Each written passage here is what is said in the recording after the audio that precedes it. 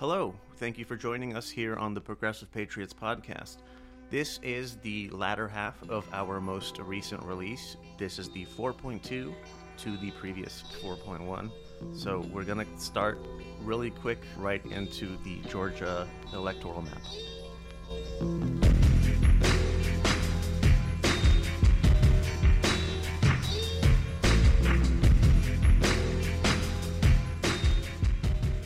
Electoral map in Georgia.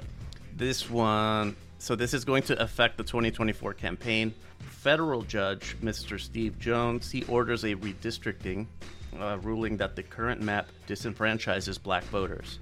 He also ordered the redrawing of the state legislature, both houses.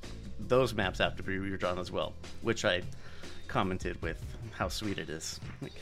Yes, good job, Mr. Jones. Pointedly noting, over the last decade, the state's population growth was mostly entirely attributable to non-white residents.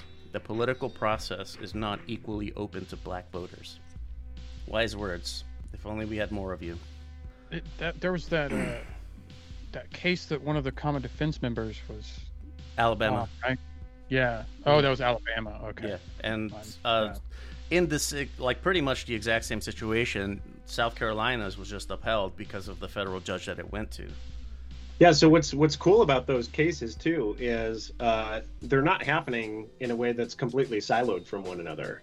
Oh, that's like good. as one of them makes its way through appellate courts and becomes like the highest, or even state supreme courts, and becomes like the highest precedent in a particular jurisdiction. As that becomes a legal question in other jurisdictions where it's being challenged, those arguments that are being won in other states can get cited and can support those battles being fought in those cases, and can eventually lead to, federal precedent that hopefully will do a better job of protecting states from racial gerrymandering and other types of gerrymandering too. Speaking still on Georgia, this is regarding Mr. Trump's subversion trial. Oh, where's my stuff? Okay, so we got a little bit of polling data because I think it's always fun. Right, so Jenna Ellis, Sidney Powell, and is it Chesbro or Cheesebro? I'm saying Cheesebro. It's too funny. Jenna Ellis, Sidney Powell, and Kenneth Cheesebro, they've all pleaded guilty, so they're probably more than likely cooperating with the prosecution. So the polling question: does this hurt or help Trump in his case in Georgia? Now the numbers, I included self-identified independents this time. So these people pleading out of court, out of trial, it helps him. Oh, I got these backwards. It hurts him, is 32, 65, 93. That's Republican, Independent, and Democrat. It helps him is 25, 8, and 2. Nothing, doesn't do anything is 26, 19, and 5.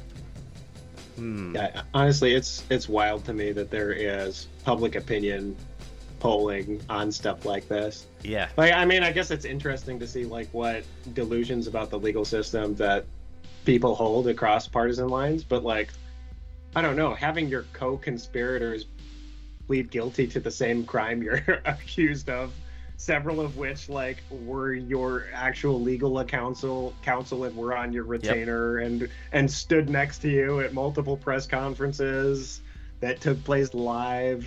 I don't know, I can't imagine a world where that helps you. Obviously, we'll see what actually happens on the off chance that it does go to trial. But Trump can also be offered a plea deal. Good. I don't think that any of the plea deals that I've seen have been particularly punishing, especially considering how damaging the actual activity is and continues to be. Jenna Ellis and Sidney Powell. I haven't seen Kenneth Cheesebros. I don't have either of them in front of me. But when I heard about each of them, they struck me as really kind of light. A slap on the wrists, honestly. Yeah.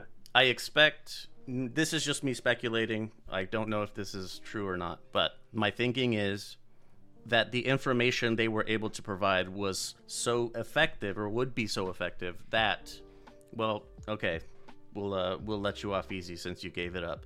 Just my thinking. Yeah, and that would be the hope, I think, for those of us that really want to see justice done. Rule of law actually apply. Yeah, and within the way our system is set up, if you want to get a witness that close to the case, they have to have some kind of incentive, because no matter what they do, like their access to Trump world is now burned forever. Like they are always going to be pariahs, always looking over their shoulder, because those MAGA people are crazy. The legal system, within the political world, within, like, what can you even do after that? Like, I can't imagine being them, and then Trump somehow gets back in office. Sure. Yeah. They'd have to like be calculating like, there's no way he'll become president again, because if he ever did, they'd be screwed. Well, I mean, game it out. Like, what do you guys do if you're in Jenna Ellis's seat? Assuming you've already made like the tremendous moral misjudgment and I would say tactical miscalculation that you should lie for the former president to try and help him steal an election. She took a huge risk in doing that, and her guy lost, and now she's left holding the bag and has to decide, okay, is my goal going to be to stay out of prison or spend as little time in prison as humanly possible? And then, like Bryson said, always be looking over my shoulder. Like, I don't know how you move forward from that. Like, how do you find a job? How do you find safety? So based on you saying that she made a tactical decision and it went wrong for her. So this was actually the statement that she read to the, like, as she was given her non-punishment. She said, "I relied on others, including lawyers with many more years of experience than I, to provide me with true and reliable information. If I knew then what I know now, I would have declined to represent Donald Trump in these post-election challenges." I don't think I believe her. I feel like you can't. It's all just like, yeah, I just trusted him. The speculation is that I just took their word. The speculation is that she took Rudy Giuliani at his word, that he's the lawyer being referenced with the many more years of experience. But and I mean that tracks. But the thing about being in like a credentialed profession, if you go through all of the work of getting your way through law school, and then you study enough to sit for the bar and pass it, and you take you get through all of the ethics exams and all that shit, like, you cannot sit there in good conscience and say, "Oops, I didn't know. Yeah, oopsie poopsie. I forgot. I didn't double check. I forgot when I went through these years and years of rigorous, expensive education that heavily emphasizes the importance of like my professional conduct and like the value of truth and justice and all of these things that get battled over in court." Like, I don't really have any sympathy for somebody who, in my view, very cynically and opportunistically compromises that integrity because they think that they'll win the day politically. I don't have a lot. On the one hand, I appreciate that instead of just doubling down like Mike Flynn style, or Mike Lindell style for that matter, on this delusion and just accepting that from here on out, I think those people have accepted from here on out, like, my world is only going to consist of people who have like basically alienated themselves from their families and from society and from just like the normal world to indulge in these conspiracy theories and just live in that weird little cult. Like, I'm glad for her that she at least is well advised enough or had enough backbone to pull herself out of that. But yeah, my compassion for her on a human level doesn't go that much further. Yeah, that I voted in the poll for that one, and I specifically selected no. I don't believe her. She knew what she was doing, and she could have, should have, probably did check, and might be saying she didn't. Either way, I don't believe her. Anyway, I don't believe that she has any integrity left, like you mentioned. This next thing is police reform. Unfortunately, it was last month. A young man was shot by the police. His name was Eddie Irizarry, and before the appeal, the first judge that heard the case dismissed all the charges on the police officer that killed him, and the appeal came through on the 25th, and the appellate judge reinstated murder charges for the officer in question. But there's a lot more to this, and I want to Eddie deserves his time. I'm not gonna just breeze through his situation. Yeah, agreed. Fuck. Now I feel the same way about the shooting in Maine. That was that today? Last night? So I mean, really, it's been ongoing for a couple days now. The last that I heard, they had not yet apprehended the suspect. Is that still accurate? Yeah, that's the last that I had seen too. Is that they released all the state ended their shelter in place, sort of like stay at home or stay indoors rules. But they do know quite a bit more about the suspect now, though. I don't know if you wanted to discuss that some. I don't want to use his name because he's a piece of shit and doesn't deserve his name spoken anymore. I just know that he was in the Army Reserves, and his command came out with, in the entire time he's been in the Army, he has never been to combat. He's never been on a combat deployment or anything. So I think they're trying to get the military guy with PTSD snaps and goes crazy. They're trying to get that out of the way quickly, which is great. Smart. So, 18 dead. That was the count I saw last. 18 dead, 13 wounded. If I'm not mistaken, 3 of them died later of their wounds. So President Biden called for Congress to ban high-capacity magazines, as well as I think he also called for assault rifles or assault weapons, I guess, for a ban on that also. I believe there's a Republican congressman that represents this part of his district where the shootings took place, and some of his constituents are dead, and he said, I think he said publicly that he has had like a moral shift and wants to do the assault rifle ban, or that he would support one. Man, surprising. Like, this is what it took. They had to die in your fucking backyard. Couldn't see children dead on the news. That wasn't enough. Yeah, I mean, we live in a country that has more firearms than human beings. So, like, a part of me is like, yeah, that's something that we have to do, is really get like a grip on the flow of firearms into communities. But another part of me also recognizes that the firearms that are already in the communities are not like, we're not talking about bananas, right? It's not like they go away after being out there for a week. Like, they can stay there for decades and decades and still be operable. And the fact is we pass these bans, and we ought to. We got to have a step 2 and a step 3 and a step 4. And part of my concern is when we make the whole discussion about banning this particular type of instrument, this particular type of weapon, this particular characteristic of a weapon, or particular accessory bump stocks for a weapon. Yeah, we create my concern is that we create an engineering problem for bad actors to overcome. That's really all we're doing, though. We're not addressing root problems. We're addressing a very, very pressing secondary problem, which is the outflow into the communities.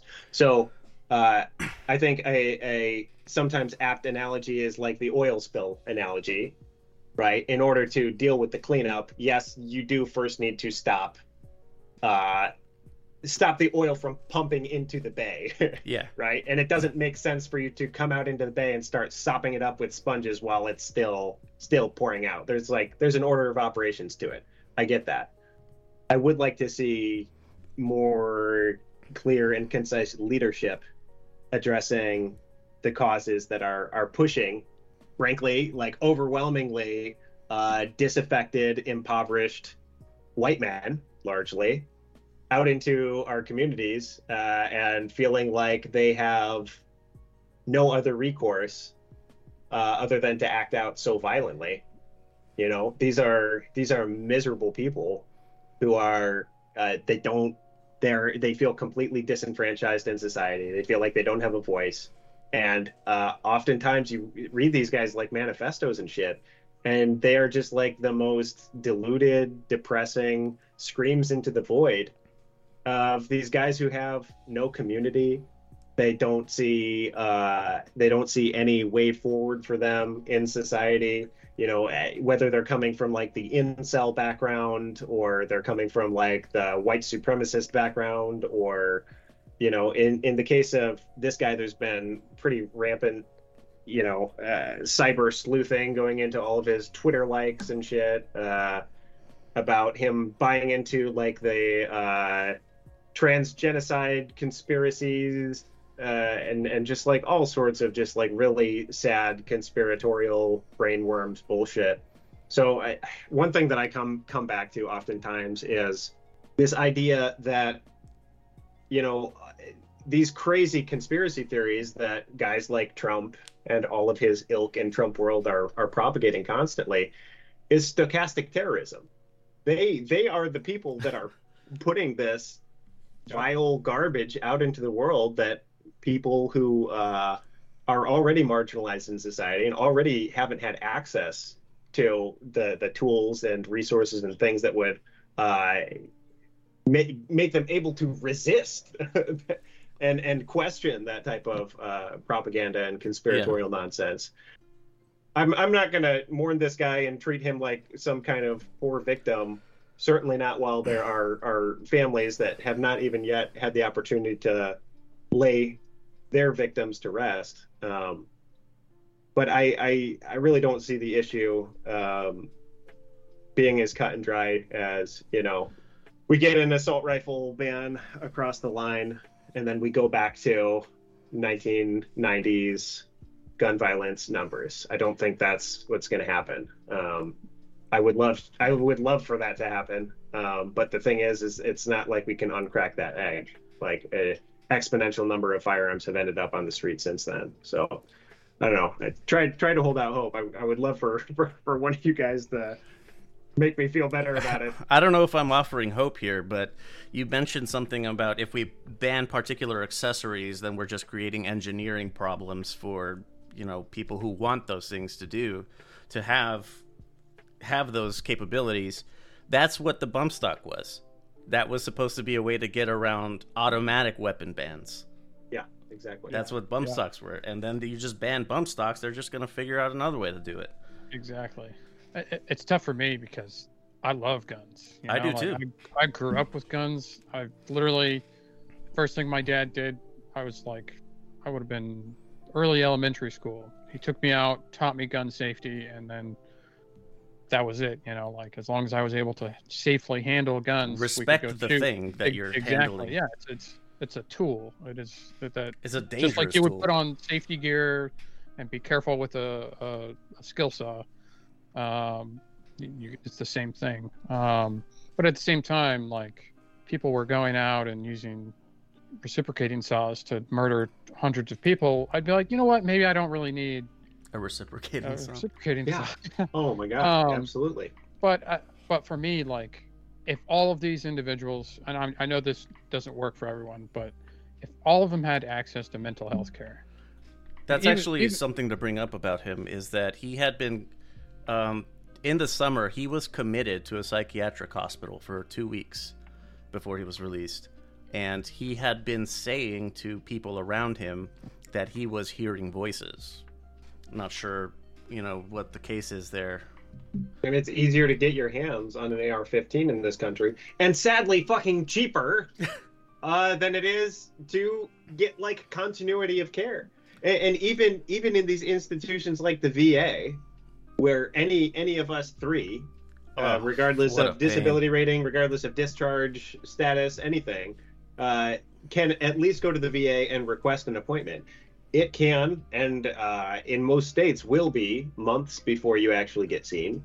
And then from there, you are only going to get out of it what you still have, like the wherewithal and support structure to actually access. That's what. So maybe you'll get an appointment on the books, but that doesn't mean that you're going to also have a roof over your head, and also have 3 square meals a day, and also have transportation, and also have internet access, and also have your cell phone bill paid, and all of these other shit that make people's lives very difficult and miserable. That's what I'm saying, is like a lot of this stuff becomes externalities of poverty that is being enforced by fucking white supremacist patriarchal capitalism. Like, so you can ban the weapon, but you're already in a really sick system that's producing a lot of sick people. So something that I hear a lot is the tool argument. It's a tool. It's just a tool. You don't, like a carpenter, you don't blame the hammer. You blame the carpenter or whatever. So my thinking to that is always like something that people say is like, well, are we going to ban cars? Because you could just drive a car into a crowd.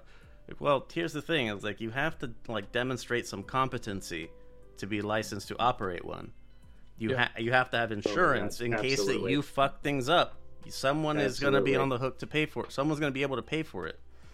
And same thing with like carpentry tools, like a hammer, or even like different types of woodworking saws. They're not made to kill people with. They can very easily be used for that purpose, but that's not what they're for. Firearms, on the other hand, they are explicitly made to kill or maim things as grievously as possible. That's, to me, where the fundamental difference is. It is a tool. I love guns. I didn't grow up with them, actually. The first time I ever held a gun was when I went to boot camp. I had never held one before.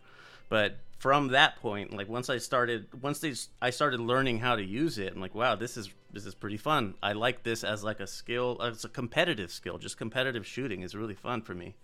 But nonetheless, even the one gun that I do own is always like triple locked for whatever. I don't know what. I don't even have kids or anything that even visit me, let alone kids of my own. I don't know, that the tool argument is always difficult for me to get my head around, just because of the intent.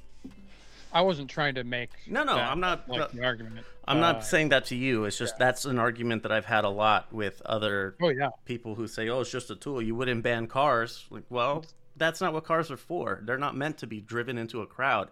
But if everyone was driving, their giant 350 F350s through super jet protest, right? We might be like, hey, maybe we shouldn't be giving people maybe we shouldn't be jacking these trucks up anymore. And so the same response that I have given to people who try to make they try to equate it to a car is, okay, then let's treat it like it's a car. Then it's just a tool, right?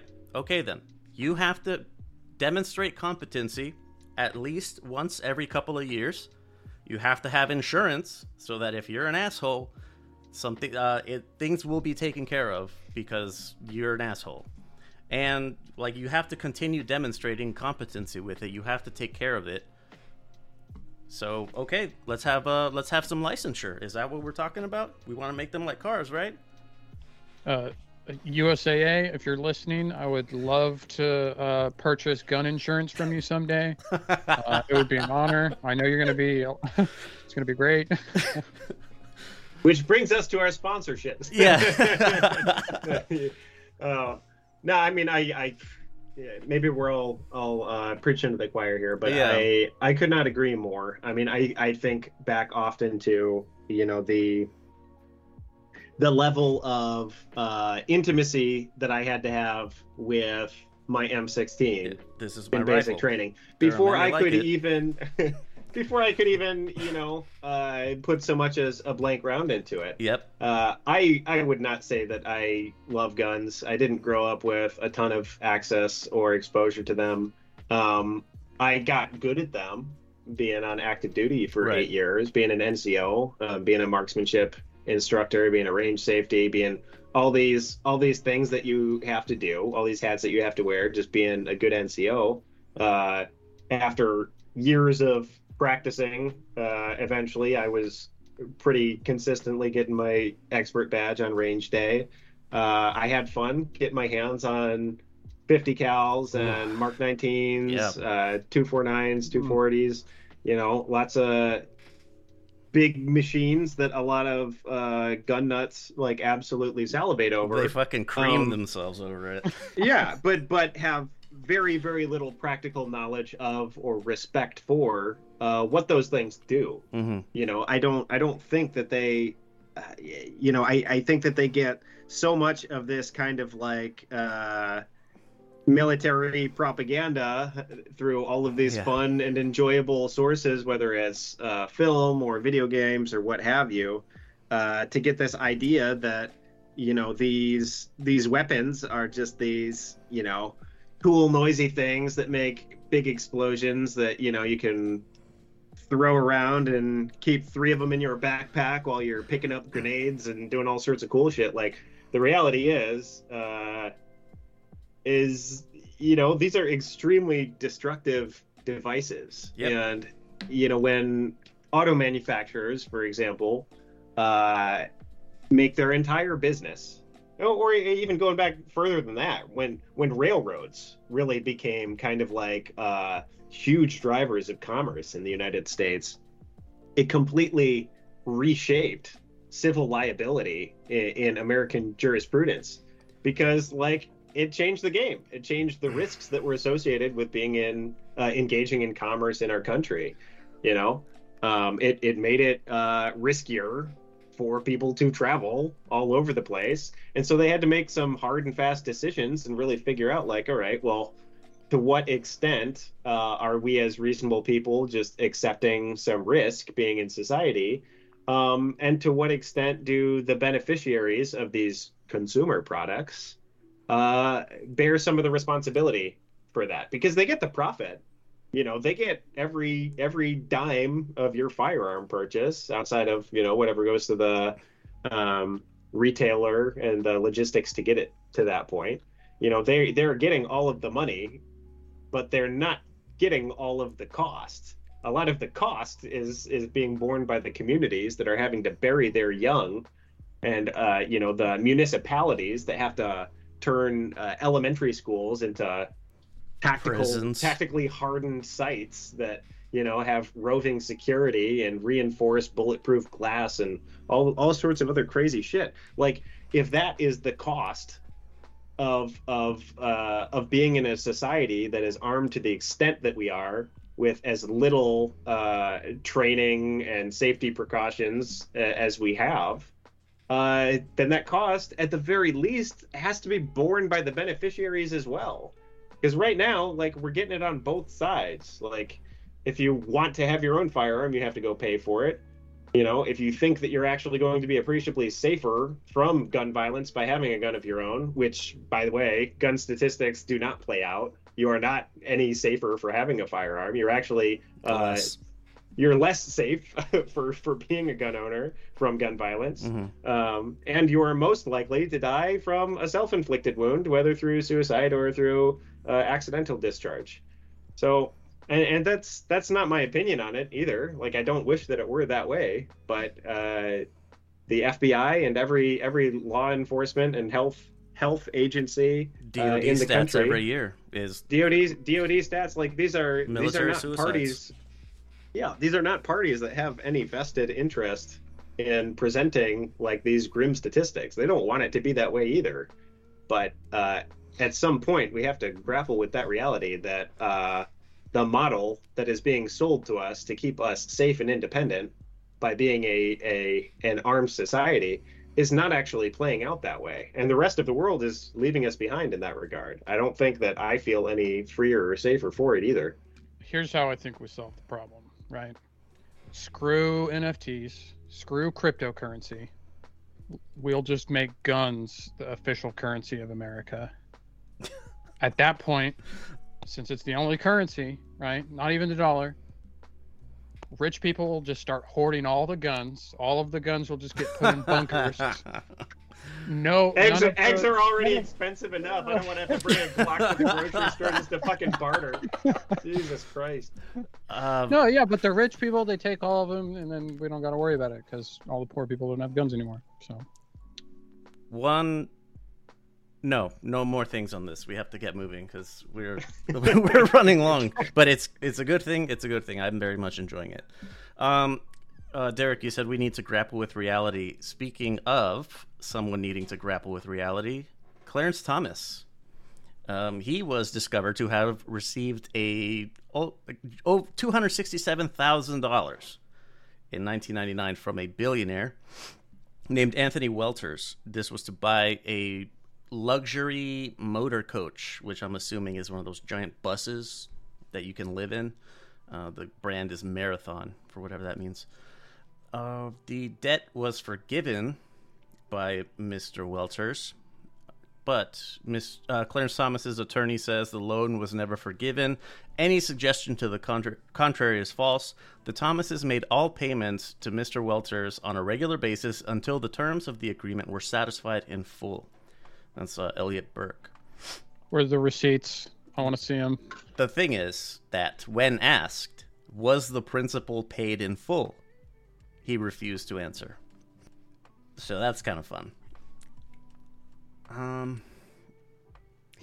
The Senate Finance Committee, their what they found in the paper trail was that he never made payments to Welters in excess of the interest of the loan, and then it magically just disappeared.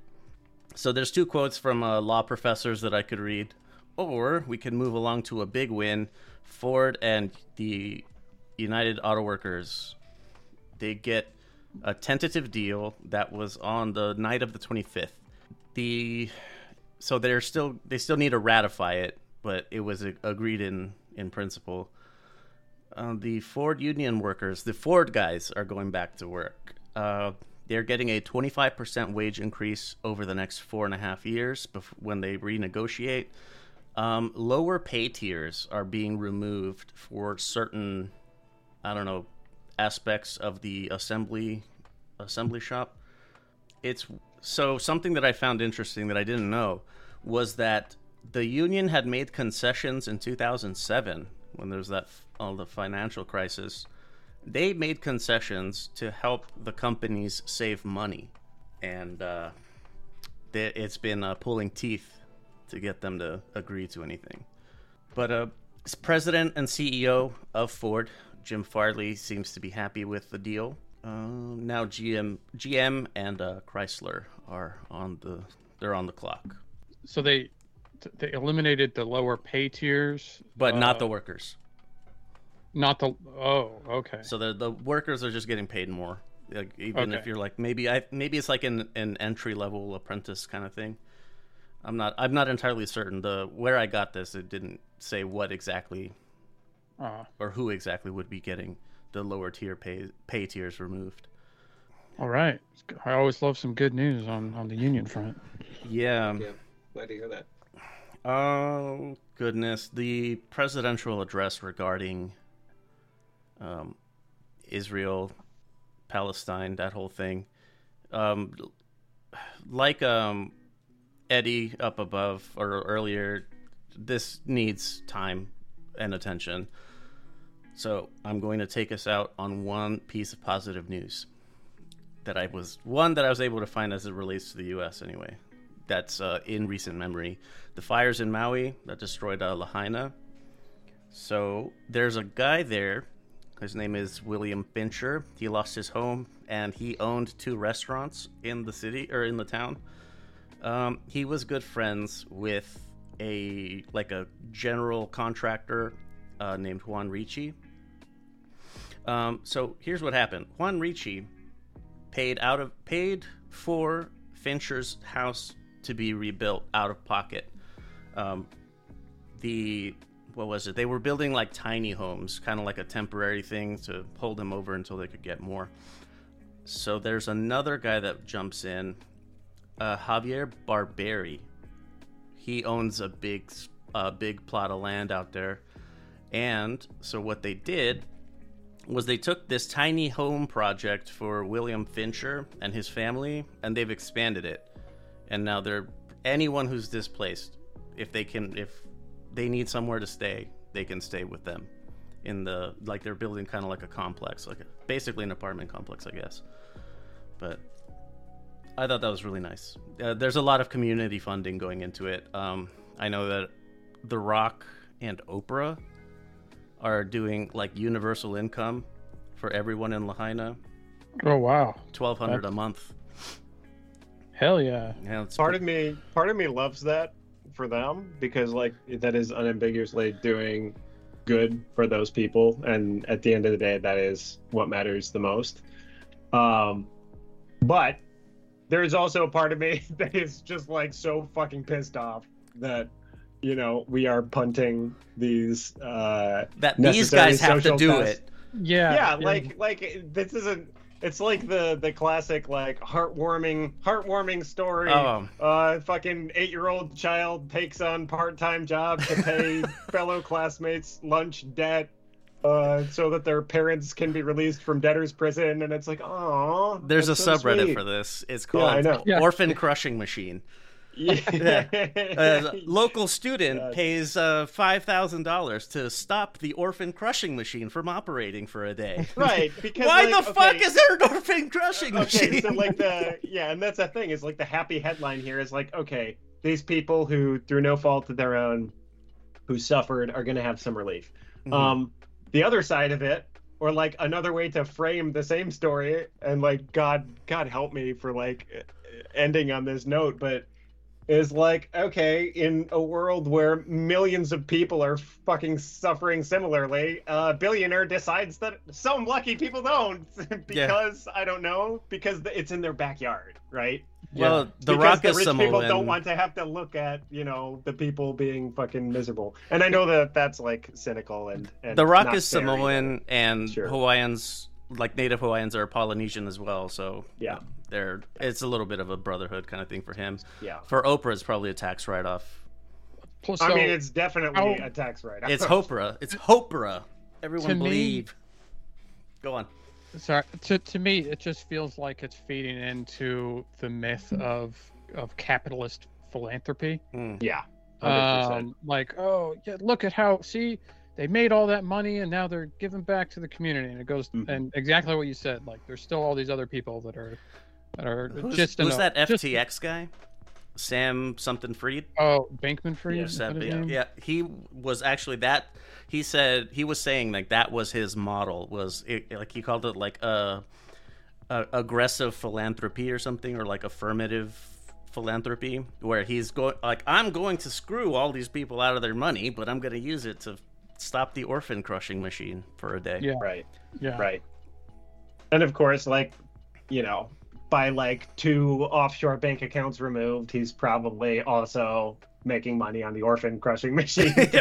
You know, like it's all just like one big fucking he has capitalist death cult circle jerk. His portfolio has a lot of hydraulic press companies, completely unrelated to the orphan like, yeah, crushing we shit.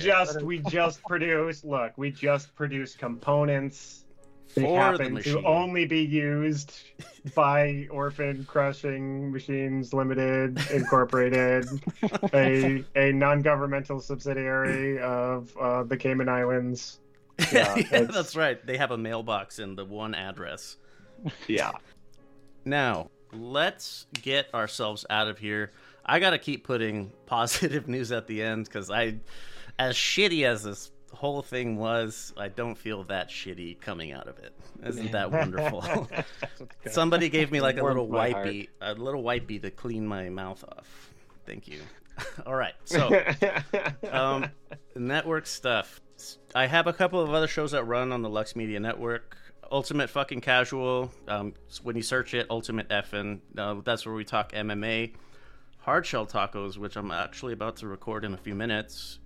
That's me and my cousin. She and I were, we grew up in very traditionally strict Hispanic households. So, being the oddities of those families made us interesting people now, and we say interesting things there. So that's kind of fun. B-sides, boxing, that's B-sides boxing, right? Tyson Fury versus Francis Ngannou is tomorrow. Well, so we talk about that at length. And we also do Progressive Patriots, where we, with the worldwide edition, as I refer to it. So that's kind of fun. That we obviously delve into other situations going on in different parts of the world. The idea, I don't know if we'll get to it. I don't know if it's the best idea, because I don't know if I could do it justice, but to really speak on the situation in Palestine and Israel, like where do we start the timeline?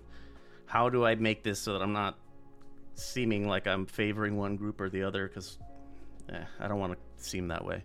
Yeah, I think really the value added for us is really our perspective as progressive veterans, right? That's pretty much it. I think the way you approach that is you really start by grounding it in those experiences and what we have learned about the value of humanity, and that really the delusion of us versus them, of the idea of that there is enemy and there's good guys and there's bad guys, and all of that propaganda bullshit is ultimately there to keep us at one another's throats.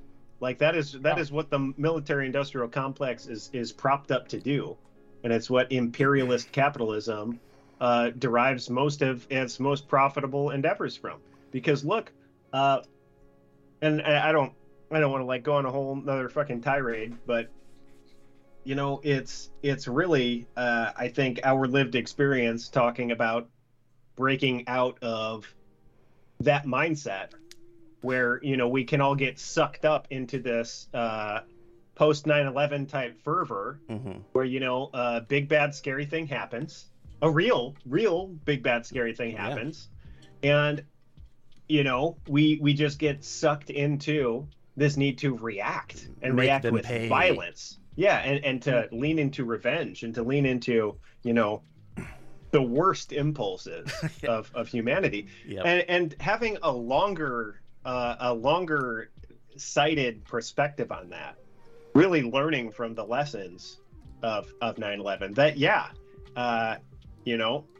Afghanistan. A lot of people were, a lot of our people who are, as valuable and deserving of safety and health and dignified lives as anybody else, were needlessly slaughtered on a day in a place where a lot of people felt like they were safe. And that was a tragedy, and thousands of people died.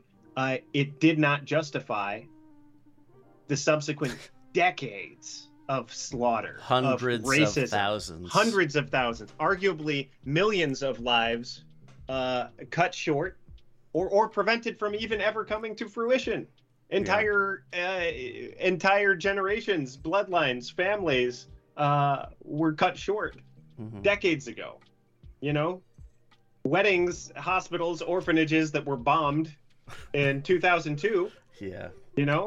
Yeah, it was even a joke. Entire generation down the line at this point of valuable human lives that could be doctors, lawyers, laborers, artists, you name it. Like there's no quantifying the exponential loss of humanity that comes from an ethnic cleansing campaign. And the fact is that it makes a small amount of people a whole lot of fucking money to make us to convince us that we don't have to worry about that, to convince us that the answer is just react from a place of fear and abandon your values and abandon your humanity and abandon the humanity of other people in pursuit of that fear. And I think we have a strong voice to reject that. Yes. Well put. Yeah. So that's kind of what I want to get to on the worldwide. When we address Palestine, Gaza, West Bank, Israel, that's going to get its own thing. Like it's way too big to be just another bullet point. Totally. So my favorite phrase: do the internet stuff. That includes like interacting with social media posts. However you'd like to do it. If you do it, it really helps. Rating and reviewing. On some platforms, you can rate and review individual episodes. In others, you can't. Either way, rating and reviewing really helps. Socials. Contact options, I'll do that first. For Progressive Patriots, if you go to progressivepatriots.us, that will bring you to the Lux Media page where the Progressive Patriots is housed. And there is 2 contact options. You could click the email or you could click the phone number. The phone number you can call, leave a voicemail if you want, or you can text if you want. It's anonymous, it's unattended. I don't even answer my own phone, so there you go.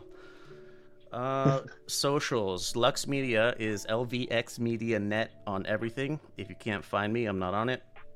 2 other groups that I wanted to highlight. This isn't me endorsing them. This is not them endorsing us. Common Defense is at Common Defense on Twitter. On Instagram, it's common_defense. Another group that's local to me is Vets Forward. It's Vets FWD on Instagram, Vets_FWD on Twitter. Now, we've gone pretty, like we went in today, to say the least. So, do you have anything left? Parting words? Anything to plug? Anything you want to mention? Any catchy phrases you want to throw out? I'll thank everyone for listening. I appreciate the 2 of you that are. Yeah. And please and find you are so welcome.